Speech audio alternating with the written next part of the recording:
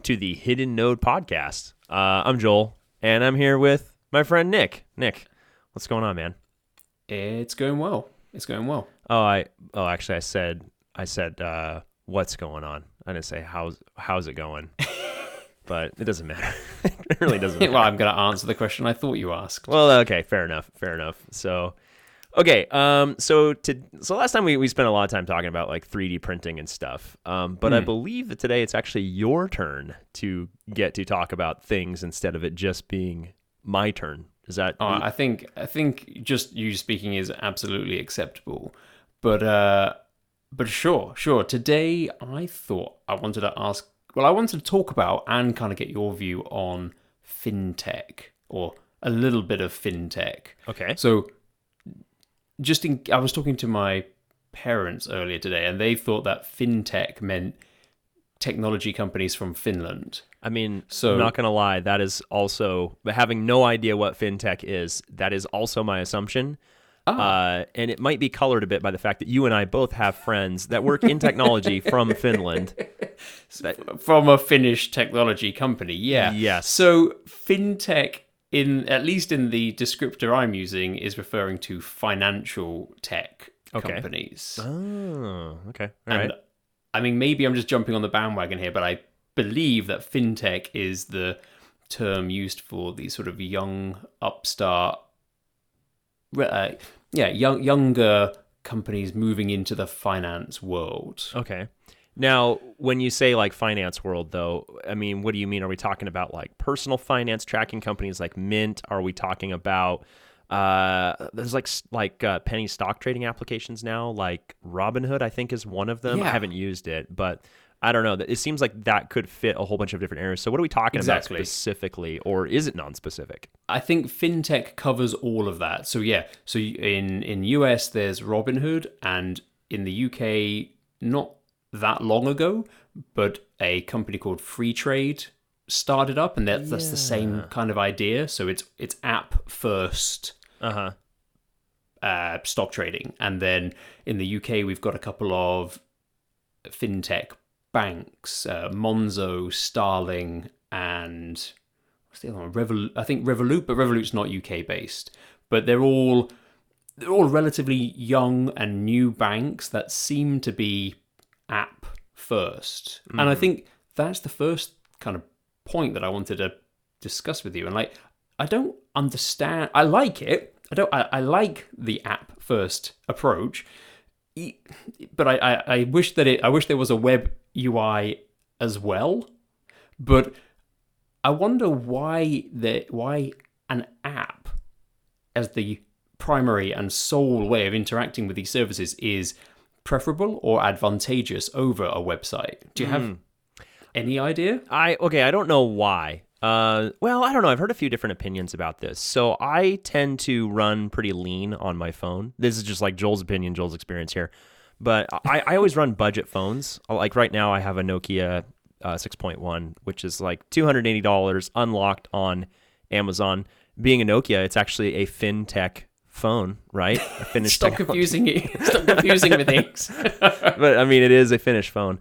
No, definitely not. That is not the definition of fintech. Just to be absolutely clear here. Stop it, Joel. Stop it. But anyway, I've always run budget phones. I just always have. It's been a very long time since I have bought a top of the line, latest and greatest phone, and so I run light on apps on my phone. I don't want every single app. I don't want the Pizza Hut app and the Domino's app and the Papa John's app and the Little Caesars app. No, you don't. I don't. See, that's really interesting, because I kind of do. I like having these services segmented into their own little place on my phone. So if this is a different topic, but I'm very happy to go down this avenue. But like for example, I don't have the Domino's Pizza app, but for example, let's say I did, I would much rather interact with Domino's Pizza through a well-designed app than I would through a horrible interface on the website because it wasn't able to cope with a mobile-sized screen, for example. Right. And see, my preference is those types of apps. I don't order Domino's every day. If I did, I'd have like a serious problem. Don't worry, I split it up. Monday I do Domino's, Tuesday I do Papa John's. No, I'm kidding. But I don't use it. Like, how often would I use the Domino's app? It's going to be once every 4 weeks, tops. I'm not going to use it that often. And so I would rather go to a well-designed mobile website. Now, it's got to be a mobile website. It's got to be a website very specifically designed for my phone. And that way I don't have to have this residual piece of software sitting on my phone, eating up memory, prompting me with notifications, blah, blah, blah. But however, though, I think that when we're talking about fintech, I think that we're really, though, thinking about the differentiation between a mobile application and a desktop website. Is that pretty accurate? I don't know. Yeah. I feel like making the comparison between mobile app and mobile website is kind of the wrong application here. No, I think actually the way you just described all of that has just exactly answered my question. Oh, because I don't even know. What was the question? I don't even, maybe I forgot it. Maybe you never said it. I probably just forgot it. No. So the question was, why do these companies have this app-first approach to the exclusion of a website? Right. And I think you've just answered the question, because by making an app, they don't have to deal with websites that can cope with hundreds of different screen resolutions and screen dimensions. I guess that's true. And what makes these services so interesting, or one of the aspects, is that it can send me instantaneous push notifications. And therefore, if you make an interface that is through a website, be that a regular desktop website or a mobile-friendly website, you're never going to be able to push those notifications. And that's part of the whole service here. So, Joel, you've just answered it. That's why, because if you offer this service that they could just use a website, they might not install the app. Yeah. Wow. Well, there you go. I'm good, huh? I'm just amazing. really good at this. Yeah. I didn't even know I was answering it, and I did. I want to tell you a quick story about open banking and a financial aggregator called Bucksfur. Okay, if that's okay. Can you spell Bucks for?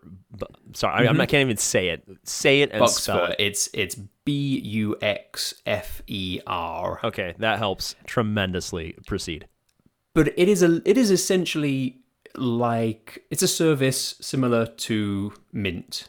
Okay. And but Mint doesn't work very well in the UK. So because even though it will link to UK banks, it still shows the $sign, which I find extremely annoying. There are other financial aggregators in the UK. One of them is called Money Hub and Money Dashboard. Okay. And there are also some app-first financial aggregators like Yolt, YOLT, and Emma. And all of these things jump into your bank and scrape transaction data, and then are able to present that to you in a presumably better way than your bank can. Otherwise, they wouldn't have a niche. But anyway, the reason I was talking about Bucksfur is that for a long time, I've used Bucksfur to tick off every transaction that I make, be that through my debit or credit card, and PayPal, actually.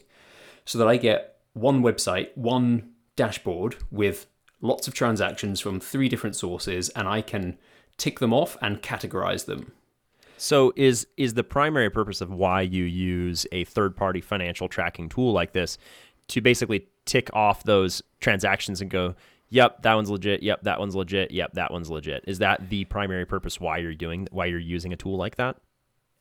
It's not so much that they are legit. It's more so that I have registered them and dealt with them as necessary. So I was using a single credit card for both personal and business expenses, and that was by choice. And therefore, I needed to tick off every transaction that came through, and then if it was a business expense, add it to my claim form, and if it was a personal one, remind myself, why did I spend money on that? Right. Okay, yes, now I remember. And I felt like it was a kind of a time sink, but I felt it was some value because it's like owning it, understanding where my actual money is going rather than just this blind buying things on Amazon and then boxes appear and you don't know what's in them and then you're like, oh yeah, that's right. I remember when I really, really needed this thing. Totally done that. Like a box shows up and I'm like, what did I? In fact, no joke, the Amazon guy just rang the doorbell like I don't know, 2 minutes ago. It's kind of like stressing me out that there's actually a Nintendo Switch sitting out there on my doorstep right now. It's not for me. I ordered it for my sister-in-law to give to her husband. Christmas time. You know how it goes. I do. But okay, so let me kind of give you like what we use a third-party financial tracking tool for. My wife and I, one thing that we do is we do budgeting together. So we basically sit down at the beginning of every month and we go, okay, I know I'm going to receive X amount of money from paychecks, and then we sit down and we say, okay, well, $100 is going into this category, $100 is going into this category. You are going to buy this thing. I'm going to buy this thing. And so we basically just plan out where the money is going to go ahead of time. And we get it probably about 95%, 90 to 95% accurate is what I would say. We make little adjustments at the end of the month. We go, oh, wow, we only spent $95 on fuel this month. We thought we were going to spend $130. So yay. And then we'll put that, that extra $35 into a different category. So we use a tool called Every Dollar, which it's actually a paid service. We actually pay $100 a year for it, but it's like totally worth the money. But yeah, it goes in and awkwardly scrapes transactions out of our bank account. It's really awkward. It's very, like the tool itself is great. The transactions show up sporadically, and I think I kind of know where this conversation is heading. But they like the transactions show up very sporadically, and then you drag them into your categories, and then you basically watch each category burn down until you're out of money in that category, and then you stop spending money on, I don't know, eating out. So yeah, okay. So I have a question for you, but before we get onto that one, in my particular scenario, I did categorize the transactions, but I didn't really care about the category. For me, it was purely a tick box to say, I have seen this transaction and I know what it is and I have done whatever I need to do with it. Right. And it seems to me like you're using that tool to combat the ease of spending money with a plastic card, as opposed to the relative difficulty and pain of spending money with actual, paper or metal money, right? Yeah, I mean, is it kind of like that? Somewhat. It's more just the UI presented to me by my bank and by PayPal. There is no way for me to just put a tick box next to a transaction. I suppose I could do this in an Excel spreadsheet. But what I wanted was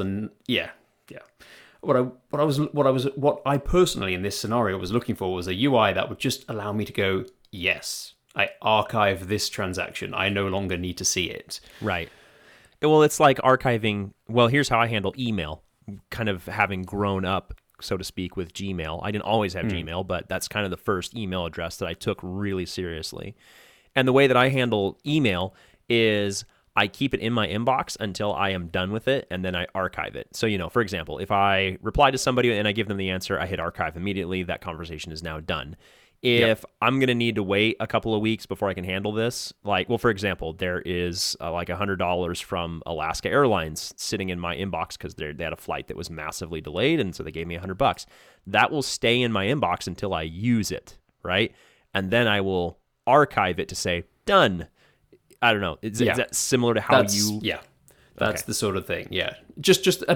But there are any number of things that these aggregators can allow you to do. Categorization and budgeting being just one of the hundreds of different things that you might find interesting to do with this. It's sort of like just a better UI for viewing your financial status. This is one of those classic examples where, here's an example. In the world of Android, you can get stock Android from Google. It's a relatively clean experience. There's not a lot of like fluff everywhere. It's smooth. It works pretty well. It looks like Google designed it. And then you have so many vendors that take Android and put their own stupid, dumb skin on it and just make it stupid. Like anything by Amazon is just awful to use. Like they just destroy Android, in my opinion. Right. Samsung, like it doesn't feel like Android at all. It's its own thing, and maybe that's intentional. But there's so many cases out there where if people would just leave it alone and just ship it as the vendor. Basically, as the vendor designed it, it would be so much better, or just let someone else do it better. Like, here's another example of kind of the point that I'm driving at here. Smart TVs. Have you ever used like a smart TV before, like other than an Apple TV, other than a Chromecast, something like that? Like built in? Not for any duration of time because of the ensuing rage. Yes. Okay, so why? And so what I tell everyone, like my father-in-law asked me, like, hey, what TV should I get? I was like, not a smart TV. Just don't. Just do not buy a smart TV. Don't do that. Get a dumb TV that has HDMI, and then just go, because they all do now, go get a TV and plug an Apple TV into it. Just let Apple do it for you, because they make the best, quote-unquote, smart TV out there. It's not built into the TV. It's something you add. That's going to be a way better user experience than whatever Samsung or Vizio can cram in there on a super low budget with no potential for updates, no good user experience, just awful. It's just really, really bad. And so this seems like one of those cases where what if the banks just gave everyone access to an API where you could pull transaction data out of your bank account, but they didn't even worry about providing any kind of online banking. They let third parties do that, I mean, my bank has budgeting tools built in. They're not very good, and so I don't use them. I use a third-party service. Why not just buy the third-party service for all your users or something like that and then give them direct integration? I don't know. It just seems like there could be so many better ways to do this than how it's being done now. Yeah. And so what I want to know now is your service, how does it scrape the transactions from your bank? Yeah, the worst way imaginable. It literally logs in as me, answers my security questions, like under which tree did you bury your second dog that died or something like that, Yes. Yes. It answers the security questions, and then it literally just scrapes the transactions out using HTTPS as far as I can tell.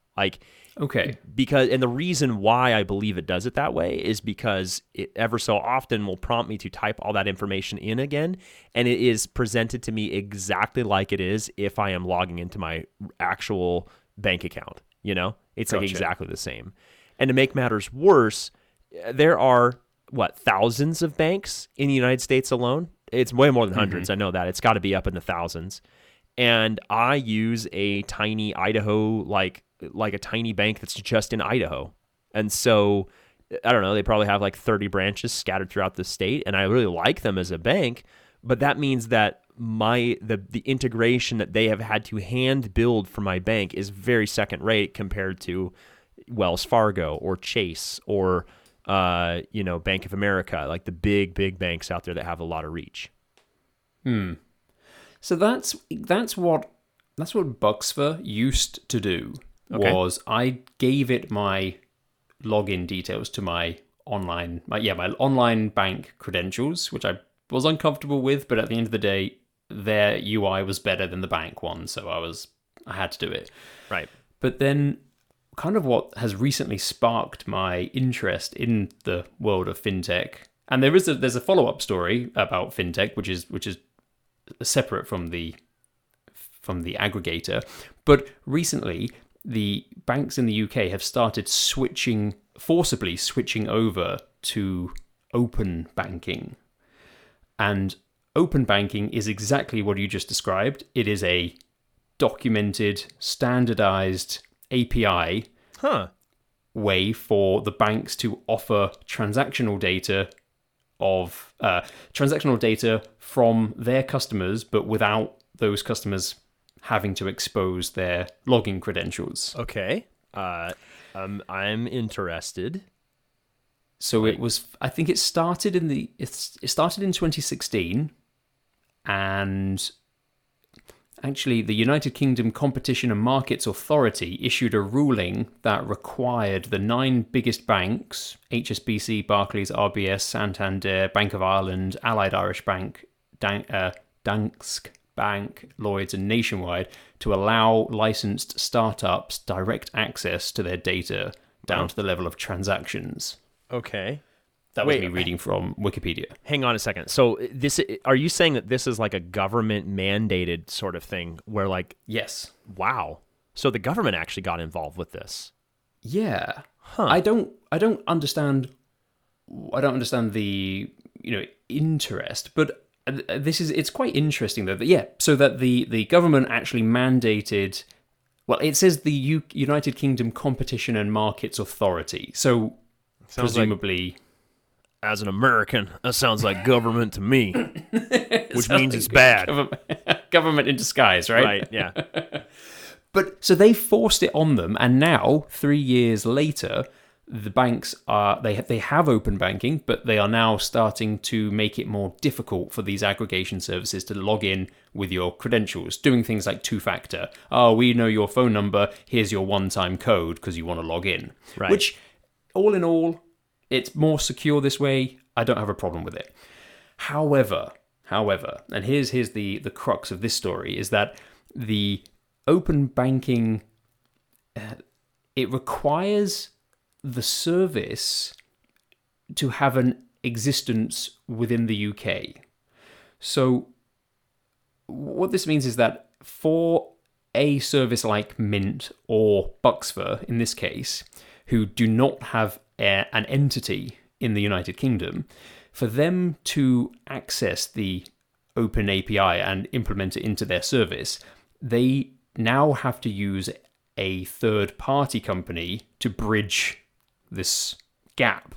So now there's a niche in the marketplace for these open banking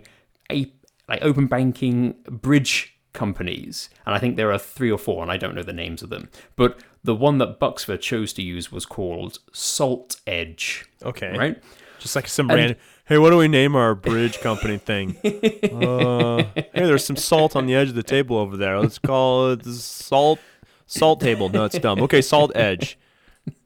I mean, who knows? I'm sure these companies did other things, but what this meant was, though, then my bank, I was forced to use Open API and give the API access to Salt Edge, which is fine. I don't really mind how the data gets into Buxfer as long as it gets there. And then it stopped. Wait, it just quit working. Yeah, so I think in my particular scenario, I think it was the bank's fault.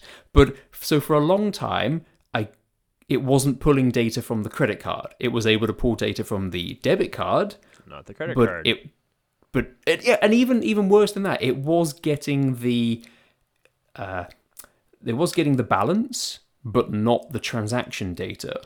So all very good for it. This is kind of working, sort of, and also making you think that it's working too. There's like not a worse way for something to fail than to make you think it's working but not actually be working. Yeah. So this is all being very annoying, and then something else happened, and I ended up with 2,686 duplicates. Oh yeah, of one transaction. Of one transaction. Right. So with every dollar, the thing that we've ran into is we'll get like 100 transactions in. Yeah, it's actually 50 of them. They're just all doubled. They're all duplicated. No. And it's so. And I mean, like, it's so difficult to go through. And what if some of those what if we've already sorted them out into their categories? It's like, well, now we don't know. We have to manually go through and look at each category. And it's like, it's just. And it's frustrating too, especially since we pay for the service, but I know that it's not their fault. I know that it is my bank's fault for locking them out of the account temporarily or something. I don't know. I just don't get the feeling that this is their fault. So that's exactly the same thing with Buxfer. It's not, I paid like £20 for a year's worth of Buxfer because it was making this whole process much easier, but it's not their fault. It's now the bridging company. But nevertheless, my frustration is with you, Buxfer, because I can't see the transactions. Right. And so if you're anything like me too, like these kinds of services too, you're kind of a fan of the service. Like you really want them to make it, you know? And so you're willing to put up with a certain amount of things going wrong, you know? I don't know. Are you similar to me in that way that like there's, well, for example, when we talked about the Prussias, like I will overlook some of the glaring problems with the Prussia, although hang on, let me think about what those are. I can't think of what those might be. But if there was a glaring problem with the Prusia, I'm going to overlook it because I'm so passionate about the product and I think it's such a good product. The same is true for every dollar. Like I think it is such a great product. It's so good. Yes, it does have a couple of these little bugs that may or may not be their fault. I don't know, but I'm willing to overlook those because I want it to succeed. And I want other people to use it too. Yes, to an extent. I think with Prusia, I could be on board with that. With Buxfer, it is purely the only service that I found that gave me the style of UI that I wanted. Right. In fact, many of these services boast that they have automatic categorization of transactions. Right. And if that's what you were using the service for, categorizing your expenses, that's a really good feature. But because of the very niche task that I'm trying to do, I don't want it to categorize them. Same here. Yeah. Okay. So my wife and I, we teach like these, I don't know, these kind of financial independence classes, just like helping people get out of debt, you know, how to stay out of debt, that kind of thing. And we always show them every dollar, and they're always like, cool, will it do it automatically? I'm like, that's not the point. The point is that you you have to touch every single transaction and categorize it yourself, and that helps you understand where your money is going. You know, like a chart or a graph, I mean, that's helpful, but it's not enough. You need to feel the money going to places, you know? Right. So I'm with you. Yeah, I don't want to understand. Yeah, I don't want it to automatically I don't want it to do that automatically. Now Mint does that, but that doesn't help me at all. That's not what I need. So and there needs to be a we're going down that avenue there of giving the user options. But yes. Why not have that as an option? Like auto-categorize features or auto-categorize my transactions or not. Nick, you're speaking my language here. Like, so many times, you know, you talk to a software developer, we've both worked for software companies, and they're like, yeah, we're going to make it do this. Well, what if we gave them a checkbox? No checkboxes. The way that we made it is perfect, and we know what they want, and if they want it the other way, they're wrong. Why, Nick? Why? But this is a thing with all software developers. No offense, software developers. This is a thing with all software developers out there that they I don't know. It drives me crazy. But yeah, well, I don't care about automatic. I don't want it to automatically categorize. And if it does automatically categorize, I want an option to turn that thing off. I don't want it. I think options are good, although I understand and appreciate the let's not end up with an airplane cockpit UI. I'm all on board for that, but somewhere, what service was it? Zoom, actually. You know, Zoom inside the app, fairly limited options, but then there's a box which you can click on. It takes you to a website, and then you've got like pages and pages of minute little tweaks of, it was beautiful. That's great for the people who want to do those little tiny little adjustments to the way they. And you and I, we got in there, we were like, check, uncheck, check, boom, and then we never went back to that page ever again, and so it didn't clutter up the UI. Yeah, definitely. Yeah, definitely. No, like I'm all for hiding advanced options like that, or putting them just somewhere that they're not right in the way. Because again, like you said, you don't want it to look like an airplane cockpit, but at the same time, I mean, if you don't give me that little checkbox, you might completely break my ability to use your product or use your application. Right. Yeah, and Nick, what are we doing? Why are we not founding a software company right now? Why are we wasting our time with a podcast? I don't know.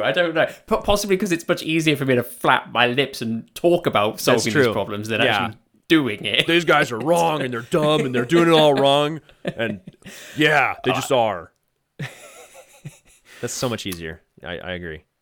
But so rather than me just talk about problems, I think I have a solution. Nick, that is not the Hidden Node podcast way. Like you are breaking the very you're tearing the very fabric of this pod. No, go ahead. I want to hear it. What's your solution? I was sat next to Dan Jones during the ECSE troubleshooting course, and I think I was subjecting him to some of my angst about Bucksfur, and he was like, "Well, subjecting him.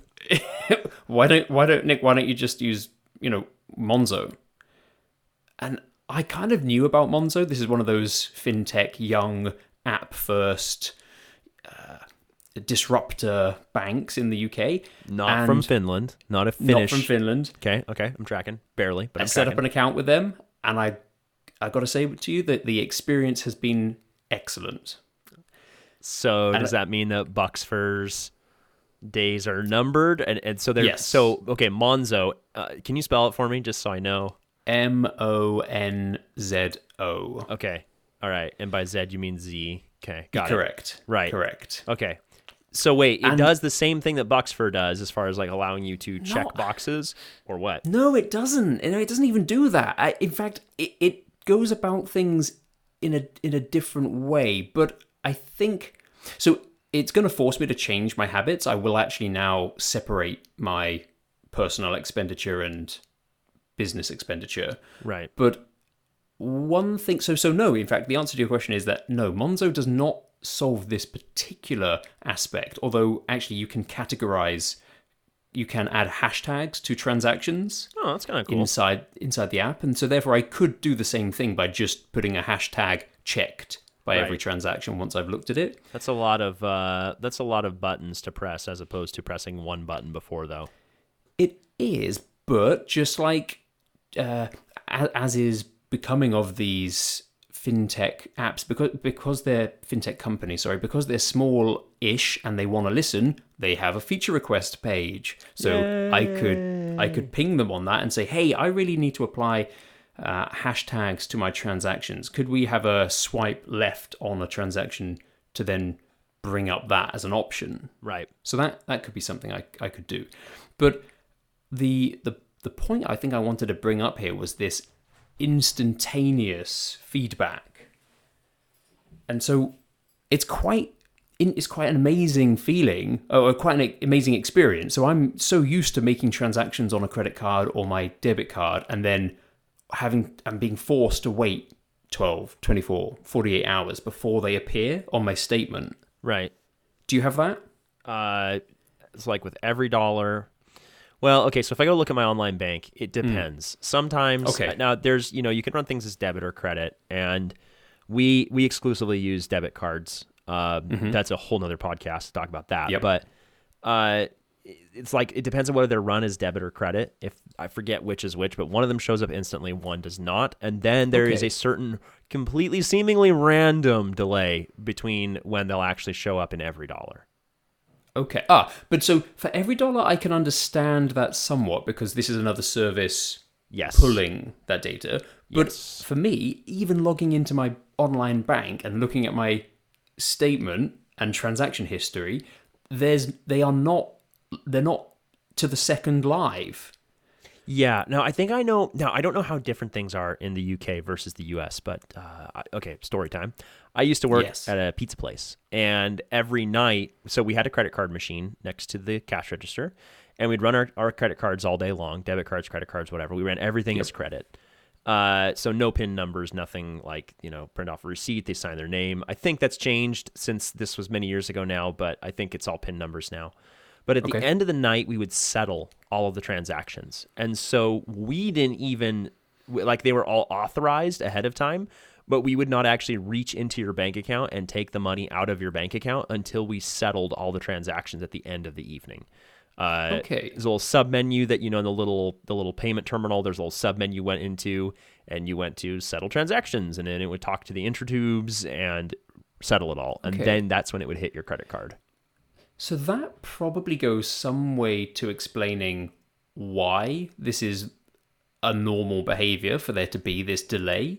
Right. But what happens with Monzo and presumably Starling and Revolut and all of these younger apps, whether the money's gone or not, it gives you the feeling that it has. So the instant I make a transaction, my phone is going, boop, here is the transaction, this is the vendor, this is the amount.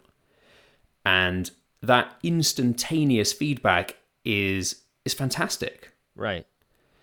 And I really, another thing that was really interesting, I bought cinema tickets with the Monzo card. Hang on, those are like movie tickets, right? Yeah, movie tickets, exactly. Right. Okay, cool. Thanks for translating it to English for me. I appreciate that. My pleasure.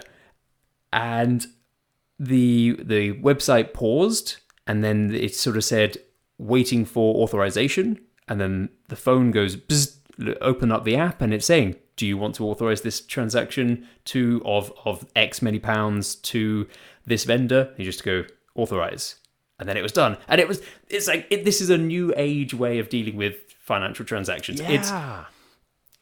Okay.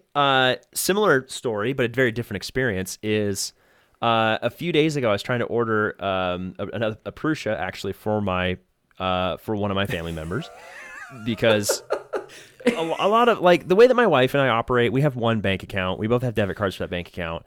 And it's a little bit tricky when we're both kind of looking at financial data regularly around Christmas time because she'll go like, oh, you spent $300 at Patagonia. I wonder what that was for. Now she knows she's getting, a coat for Christmas. Yeah, it's a bit of a problem.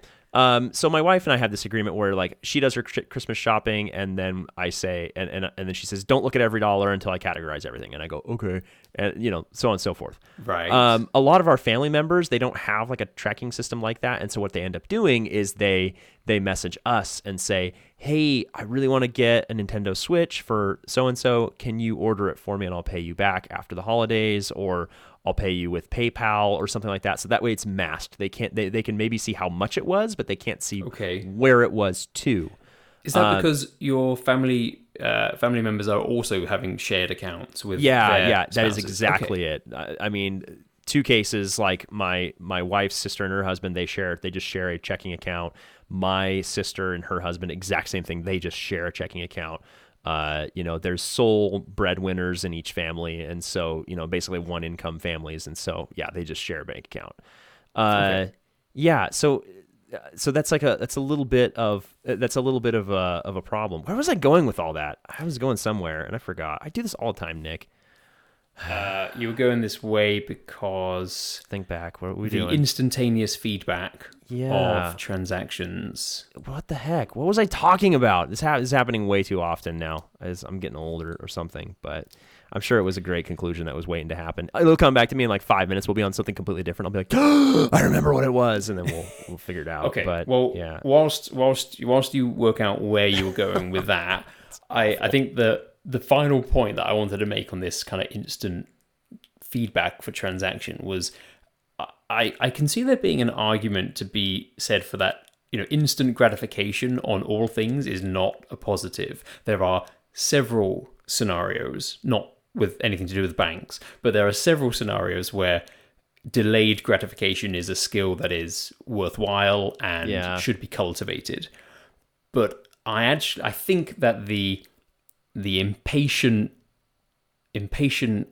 feelings that I have now for the transaction history, I don't think there's any value to learning, patience for waiting for where my transactions of money that I've spent to appear on my statement. I think so. You're saying that there is no advantage to making me wait patiently for this. This is something that I should expect to have right now. Yeah.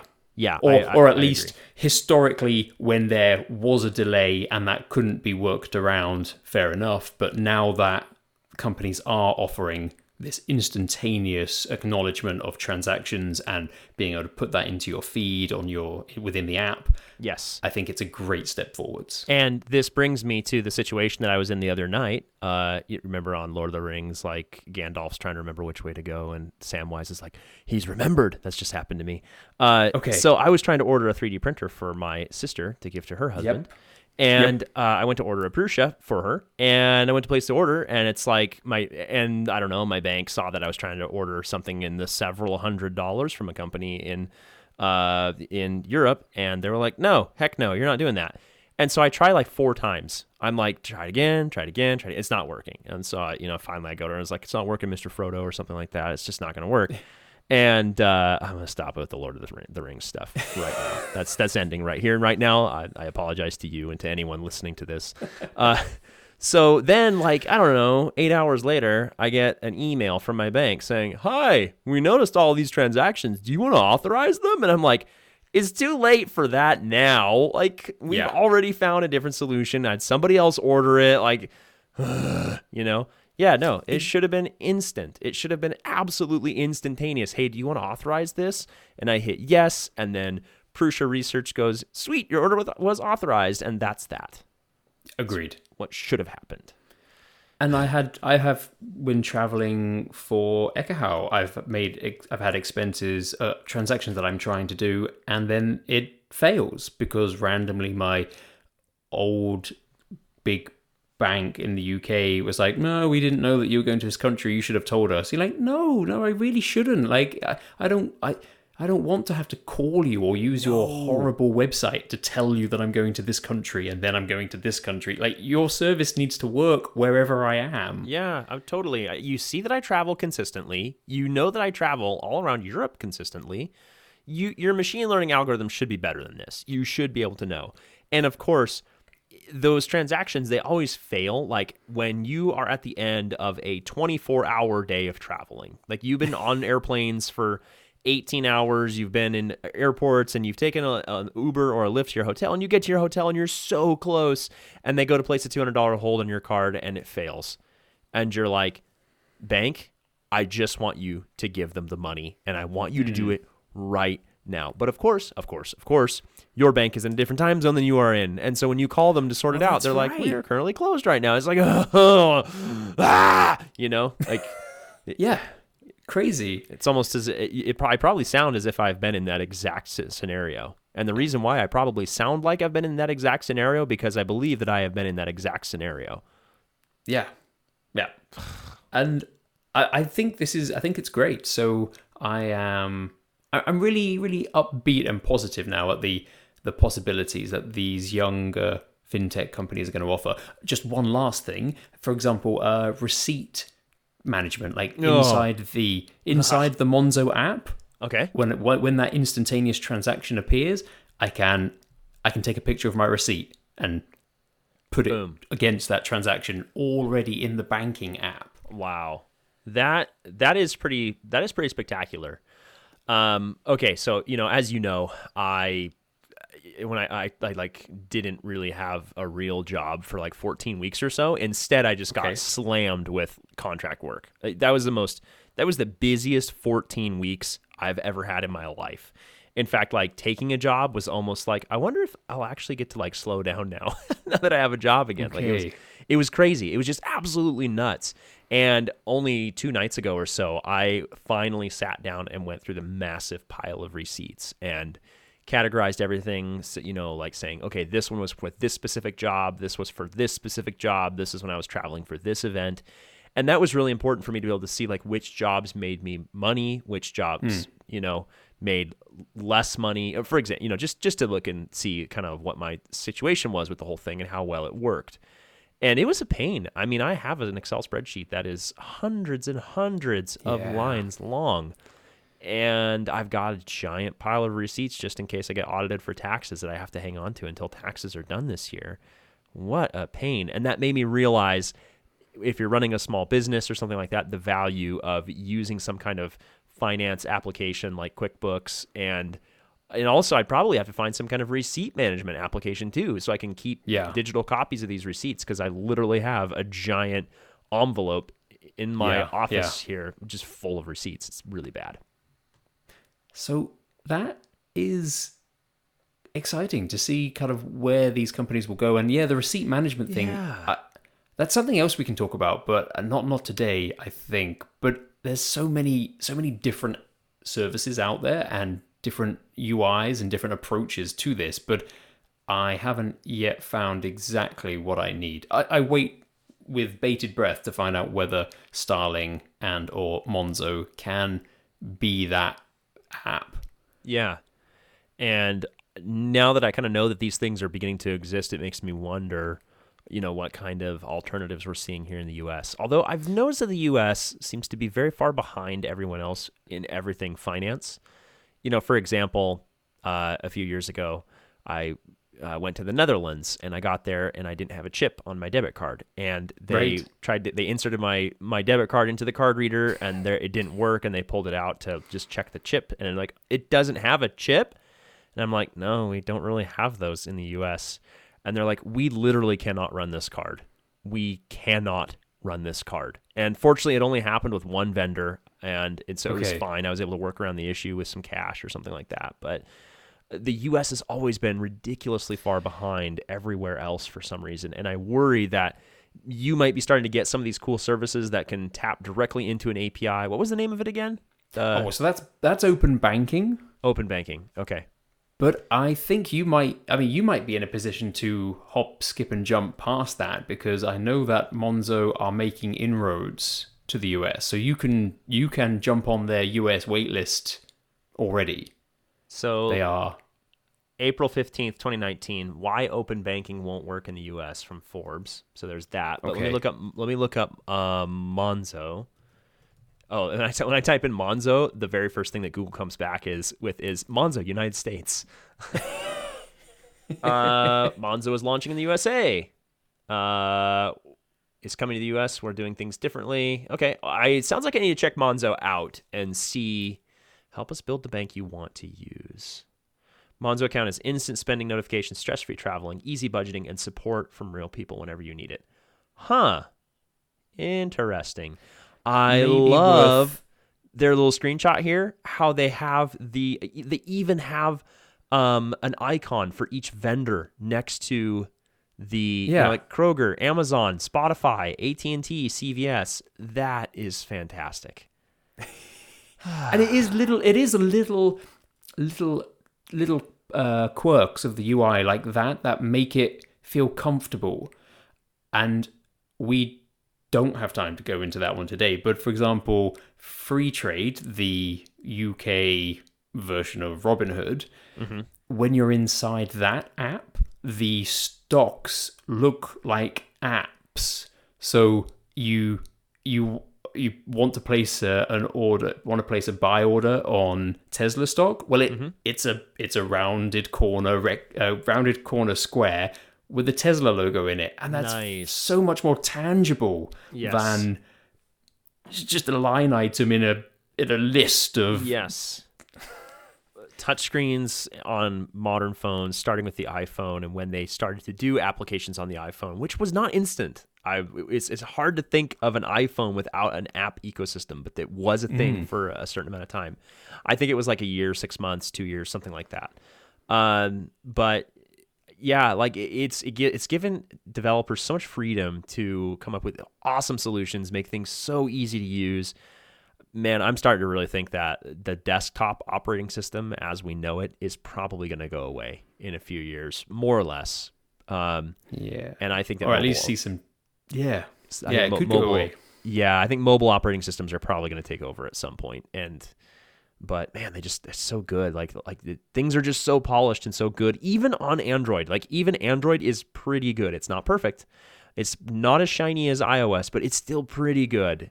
And I don't know. It's just the world of apps. I know earlier I said that I hate having everyone's app on my phone. Yeah, you did say that. I did say that. But at the same time, I do recognize that apps and the flexibility with touchscreens and all that have really given us some very cool products that are very easy for people to use.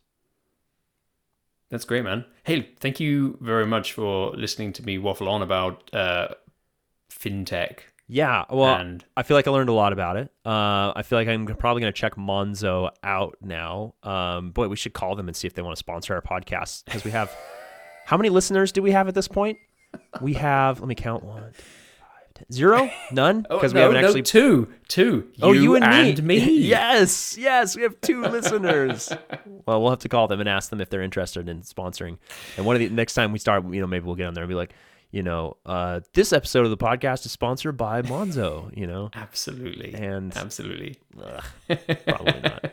All right, Nick. Well, hey, that was a lot of fun. Let's do this again soon. And yeah, man. Thank you very much. Take care. Speak to you soon. Bye. Yep. Bye.